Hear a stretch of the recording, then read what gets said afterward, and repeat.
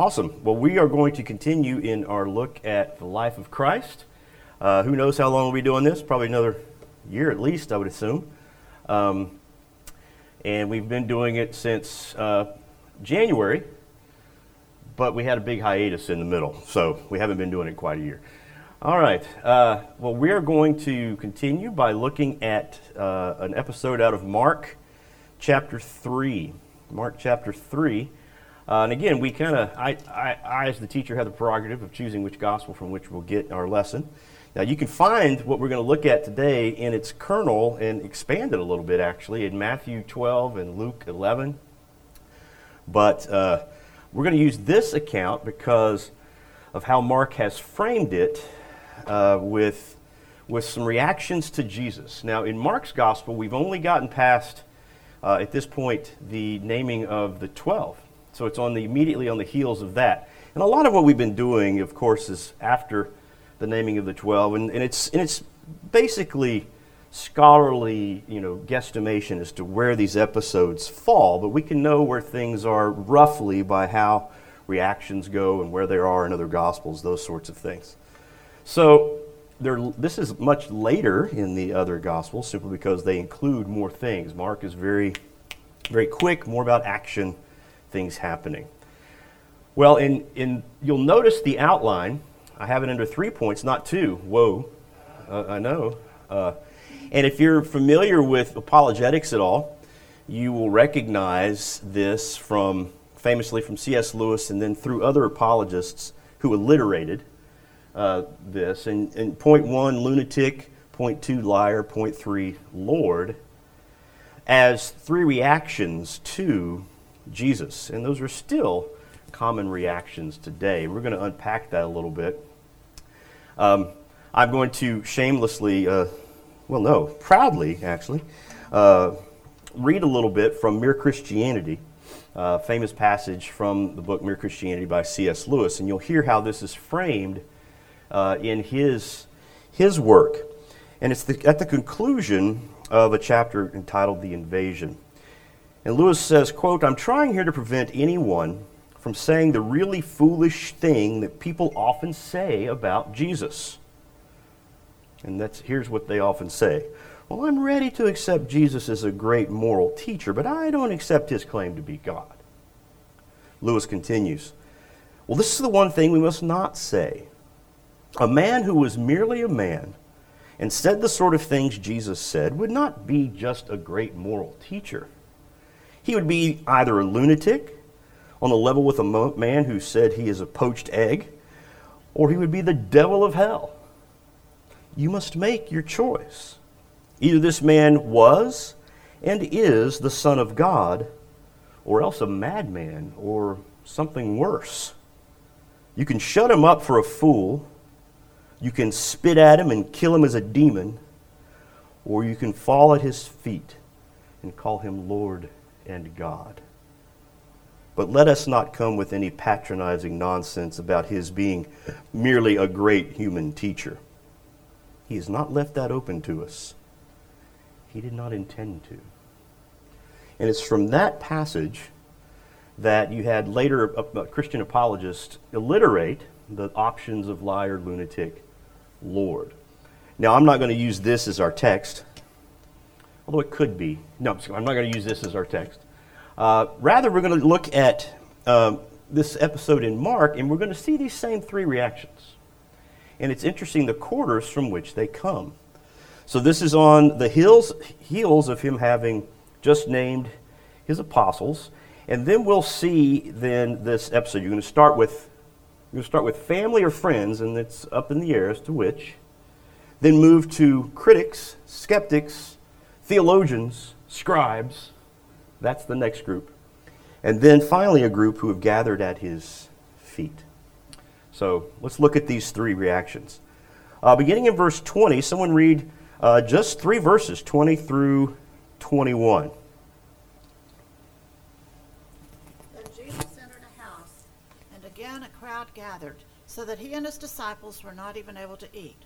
When his family heard about this, they went to take charge of him, for they said, quote, "He is out of his mind." This is one of those passages where, if this were all just made up and legend, probably stuff like this wouldn't be in there. So let's find out what's happening here. So they came home. What home? We don't know. It could probably be in Capernaum, maybe the home of Peter and Andrew, used as a base, basically, in Capernaum. And as usual, there were multitudes clamoring to get to Jesus. And it got to a point where they couldn't even break bread. Your Bible may say they couldn't even eat bread together, because that's really what it says there. There's bread mentioned. But basically they couldn't even have a meal. It was so busy, so packed, so many things going on. So there's one or two reactions here. That was finally the last straw. People saying, well, we can't even eat. That would be a good one. Or it could be, well, he's not even taking care of himself. He can't even take care of himself. Maybe that explains some of the impetus behind why now we have this group who've come to basically take him back home, take him away, maybe take him back to Nazareth, get him away from all of these people, saying that he's lost his senses, meaning he's not looking at this right. Either it could be that they think he's nuts, or that he's just not seeing things the way they are. He's just gone too far. This kind of reminds me perhaps of, we have today, a lot of folks will hire deprogrammers to kidnap their children, to bring them back from cultish behavior and to deprogram them. I don't know that that's what's going on here, but you see this reaction to Jesus. And it's from those who are either family or friends, one or the other. And I say that because the term used here in the Greek is basically those on his side or from his side. That's the term that's used. And it can be used as both in other places in Scripture, either as family or as just close friends, those sorts of things.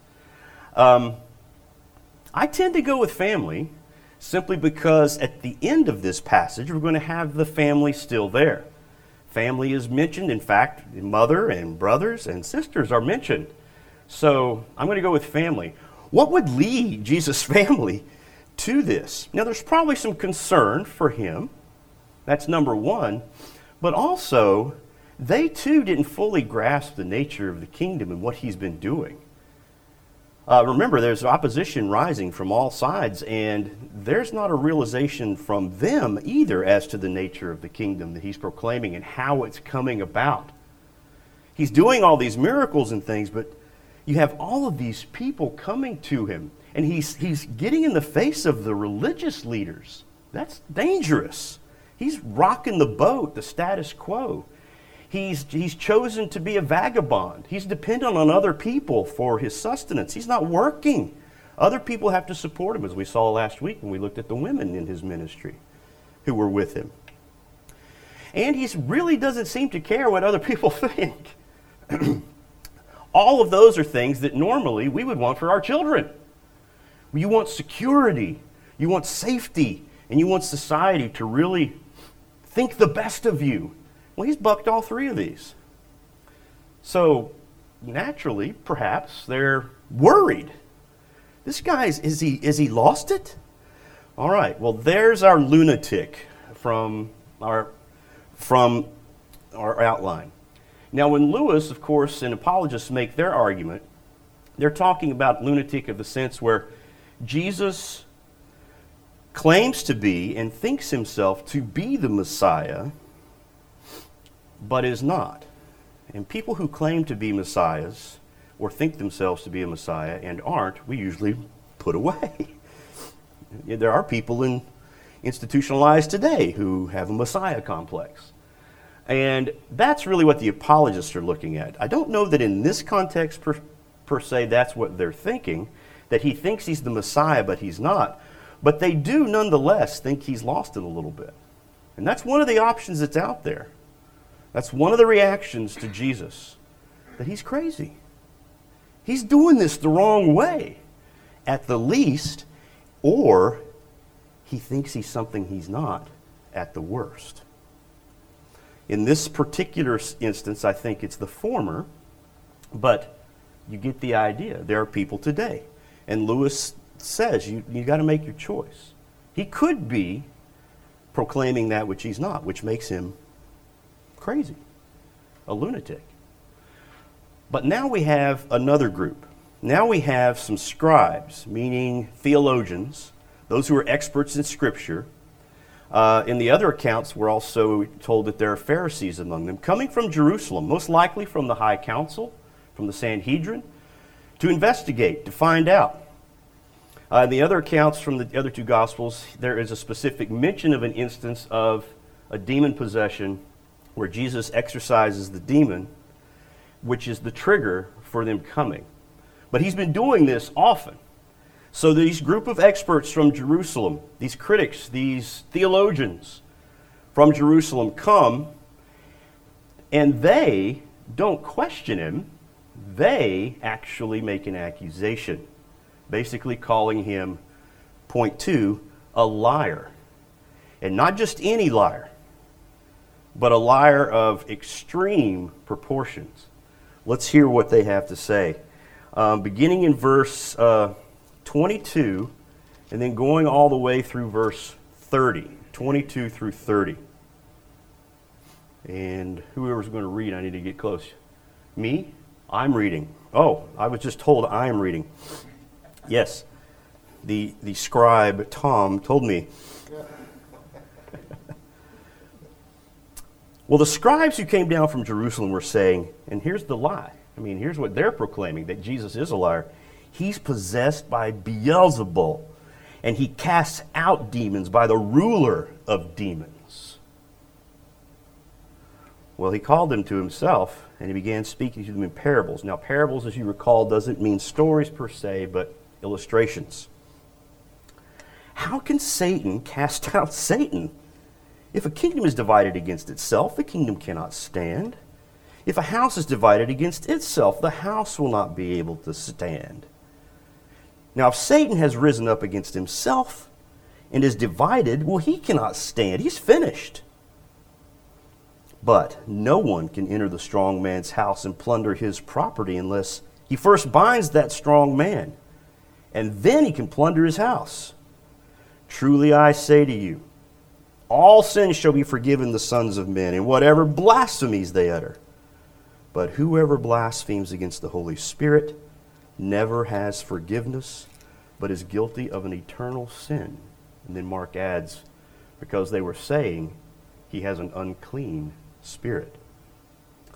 Now, in the midst of this, we have that statement about the blasphemy against the Holy Spirit, which has caused a lot of consternation over the centuries. We got to prep ourselves for that statement. We don't just want to jump in there. Let's prep ourselves for that statement and look at the context. So here, as I said previously, we have these experts coming, and rather than actually say he's not doing these things, they can see the miracles. They're not saying he's not performing miracles. What they're going to do is look at those miracles and attribute them to evil, to Satan. Hence their statement, he is doing this because he is possessed by Beelzebul. That's a term you throw around a lot today, right? Old Testament is Beelzebub, New Testament Beelzebul. It's probably just transformed over the years. The history of that term has to do with, you can hear Baal, right? False god, Baal. All right? And it has to do with a Baal on high. And over time, the Jews, kind of lampooning that, have transformed it into the Baal on the mound, meaning a mound of manure, and hence you have today most people understanding, and rightly so, the term meaning Lord of the Flies. So this is where Lord of the Flies comes from. So if you had to read that in junior high, now you know. Hopefully your instructor brought this out. If he or she did not, you missed a lot of the point, especially when they had the totem in the middle of the island with the head and the flies, and you missed it. There's a lot going on there because Beelzebul's in charge, the Lord of the Flies. So he's saying he's basically another term, a euphemism for Satan. So they're using, though, a lampooning term. even more of an insult, right? Because they would understand that term. And he casts out demons by the ruler of demons. That's why he can do this. Basically, they're accusing him of sorcery, black magic. And in fact, excuse me, extra biblical sources from the Jews from those early periods talking about Jesus, the rabbis do indeed say that is why he was crucified. That he was crucified for practicing sorcery and leading people astray, black magic. Well, Jesus has been accused now of this. Notice, they're lying, but they're accusing him of being a liar. That he is not what he claimed to be.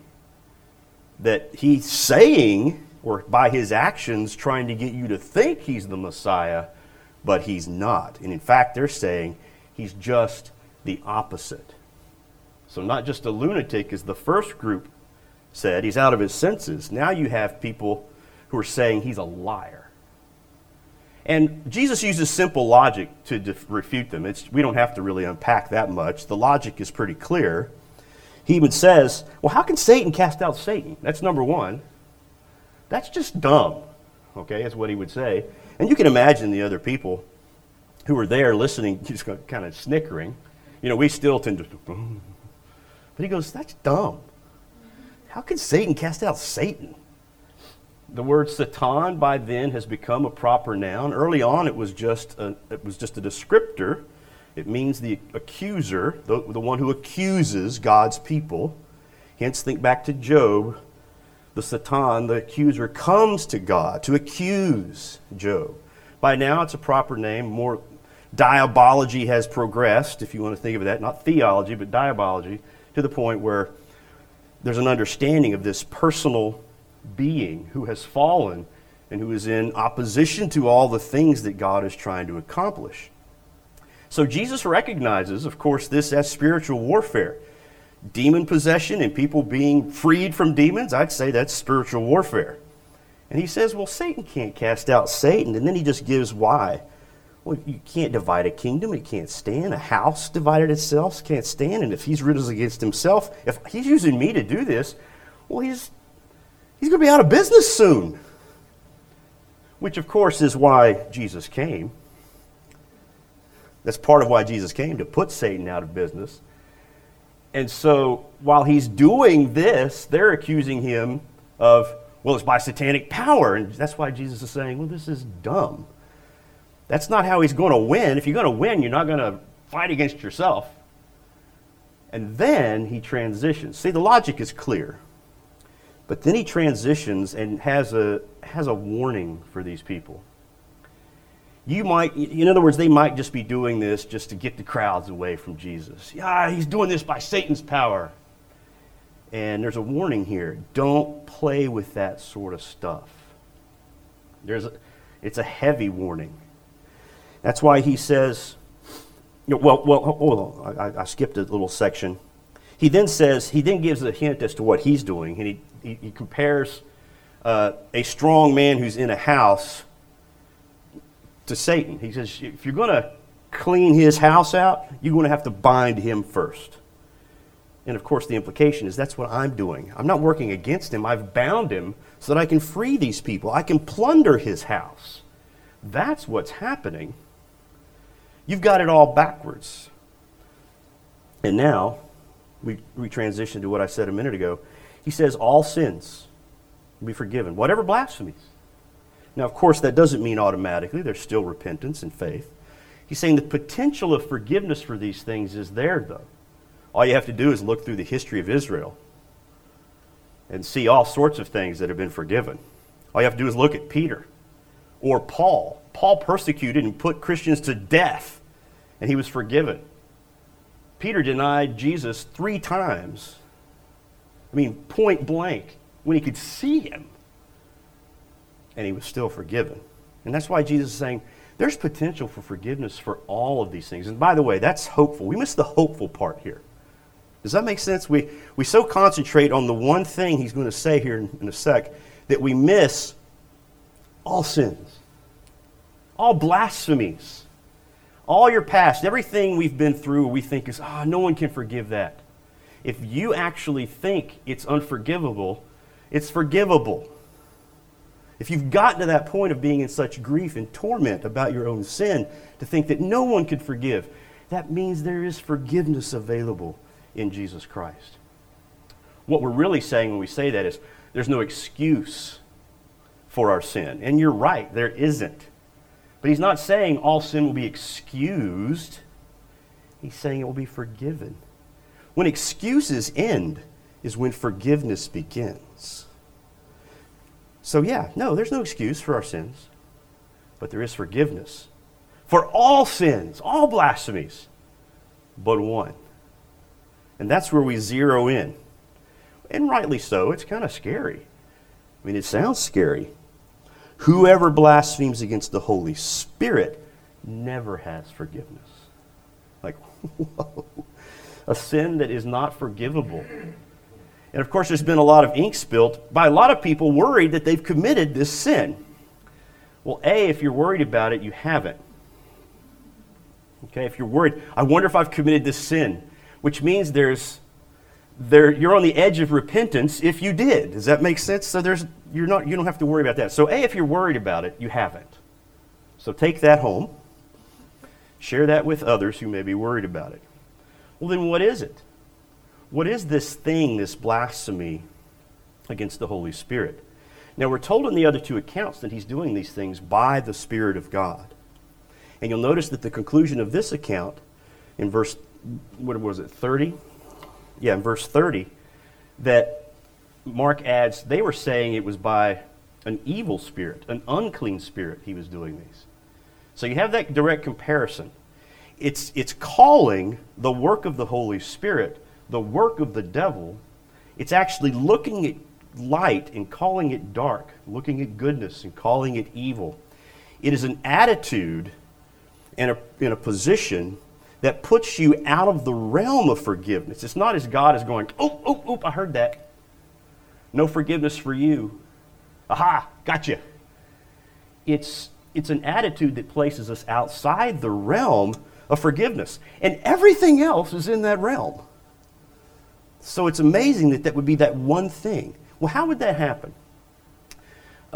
If there is a surgeon who is willing to perform life-saving surgery on you, but you think that he's some sort of murdering maniac, and you don't give consent for the surgery, you die. In other words, the one avenue of hope open to you, you have declared null and void. You die. If we're all out in the desert and just dying of thirst, look, the power of suggestion, she drinks, and we're dying of thirst. Oh, me too. No, okay. And I say to you, look, water. And you say, no, that's poison. Don't listen to him. It's poison. And you don't drink, you die. The one thing that will save you, you have declared null and void. Or not just that, evil. What's happening here is the one act of the Holy Spirit, the bringing about the kingdom through the Spirit of Jesus Christ, the Redeemer. They have declared null and void. It's not just an arbitrary whim of God that, blasphemy the Holy Spirit. You're going to hell. It's, where is forgiveness? There's no cross number 2. There's one cross. There's one Messiah.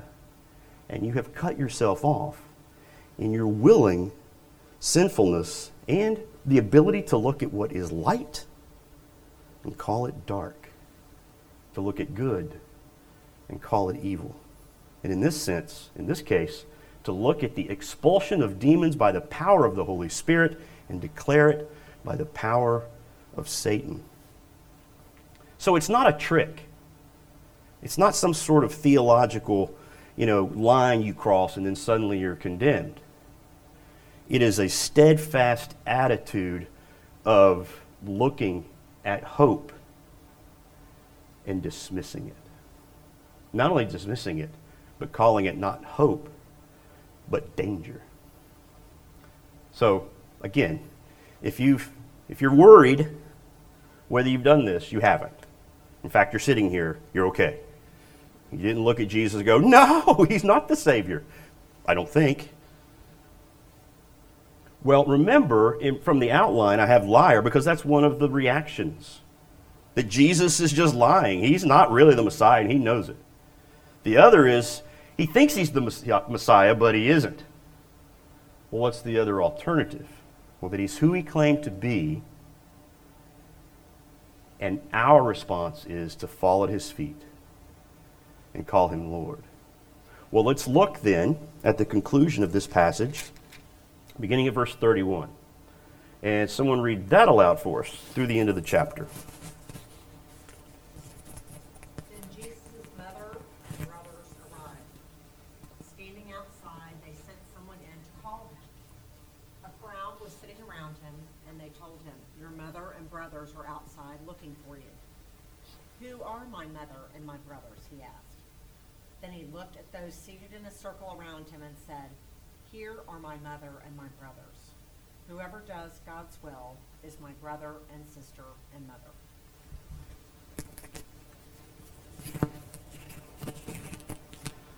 All right, thank you. And here we have the reappearance now of the family, and that's why I tend to go with this as family at the beginning of the episode, because they're mentioned here quite specifically. Now, we could, at this point, if we wanted to, go into all sorts of theological arguments and biblical arguments about, okay, now wait a minute, there's a whole branch of Christianity, 2 branches actually, that declare that Jesus' mother was perpetually a virgin. Who are these brothers and people? What's going on here? And of course, that's one of the divides in Protestantism and Roman Catholicism and Eastern Orthodoxy, is that very thing. We're not going to jump into that pool right now, okay? But let's just let the text speak for what it is. His family, his immediate family, is outside, and have they come to take him? Is this now the intervention? Is this when it's going to happen? Have they come to take him? But those who are with him, for sure the 12, perhaps others, through word of mouth, say, hey, your family's outside. Your mother, your brothers. Some older manuscripts actually add sisters here, because sisters is in the final verse. But some newer manuscripts, older manuscripts don't have that. Behold, your mother, your brothers are outside. They're looking for you. All right. And all of you have been in that position, right? You've been with friends. And there's always that, you're with your friends and all that, hey, your mom and dad are outside. That's usually, oh no. Oh no. Now, why is Joseph not mentioned? Chances are, most speculate that he has since passed away. Okay? But that's, oh man. But Jesus, of course, he knows if the first part of this particular passage we looked at has to do with his family, he knows why they're there. So that's why he would answer sort of cryptically. Doesn't seem to make sense unless we know that context, that he would say, well, who are my mother and my brothers, really? Because I've just chosen you guys to be a new family, a new Israel, a new thing. So really, let's go ahead and look at family too. Who are my mother and my brothers in this new thing? Now, this is, family's a big deal. We're used to our families in the West being all over the country. We could all talk about where our people are right now. They're all over the place. Whereas, in the ancient world, and to Jews especially, Israel, being Israel, those clans and those families would want to stay together, to be together. And some of that was just for preservation as well, the necessity of having more manpower to work the fields, those sorts of things. But it was together. Whereas he's saying, now, in this new thing that I'm doing, he's not discounting family. He's not saying, reject your family altogether. He's not saying that. But he's saying, in this new thing, who do you think my mother, my brothers, in other words, those that are my most intimate, Who are those people? And they're looking on him. Those were sitting around him. I mean, so he says, behold. Right here. He said, behold, you guys. You are my mother and my brothers. Whoever does the will of God. He's my brother, sister, mother, family. You guys. Yes, I know the ones that I'm linked to are out there. But right now, you need to know that you are my true family. I've called you out to do this new thing. And you are at my feet, fallen at my feet. And they may not truly understand yet the full nature of what it means to call Jesus Lord. But they're on the way. And they've dropped everything. And that's our third point. He's who he claimed to be. And we listen to him. And we follow him. And by doing so, we then become part of that intimate family. Not that our other earthly families don't count, but there are many, many tales and testimonies of people who have decided to follow Jesus, fall at his feet and call him Lord, and their own families reject them, want nothing to do with them, think they are either lying or lunatics. True identity with Jesus. Having called him Lord, others called them crazy. But that's the nature of the call. And we're seeing that more and more in the United States, guys. One of the things that's happening, and a lot of us in the churches are kind of struggling with, is that now we're recognizing our culture at large as largely post-Christian in many ways. The trappings of Christianity, the morality of Christianity, for a while held it together. The nation could be called Christian in that sense, even if people didn't openly declare Jesus as Lord. But now even that's gone and fading fast. And we are now where England was 70 years ago. Recognizing, wow, most people have no clue who Jesus is. Most people have no idea what any of this means. This is just religious mumbo-jumbo. And they see a lot of their kids who maybe go away to college and instead of reject the faith, come to the faith, and they think, what are you doing? You're crazy. We are now in that boat. And that's what's causing us a lot of angst, those of us who are older and remember the old days. Those are gone. And now we find ourselves really having to stick out for the cause of Christ. Willing to be embarrassed, willing to be made fun of, willing to be called crazy, all of those things. That's where we are.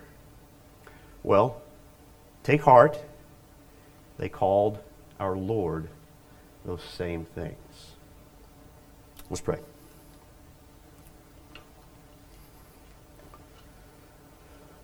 We're grateful, Father, for this time we can share together and for the fact that we can be here today, given our circumstances, and gather around your word. Our prayer now is that we take to heart what we've learned this morning, and we will go forward recognizing that we are indeed part of that family that calls Jesus Christ Lord, Savior, that we be willing maybe to be a little bit vulnerable for those things. Thanks as well for your Holy Spirit, who has preserved these things, inspired these things, and against whom we have not blasphemed. Thank you, Father, again, this time together. In Christ's name, amen. Amen. See you, podcast people.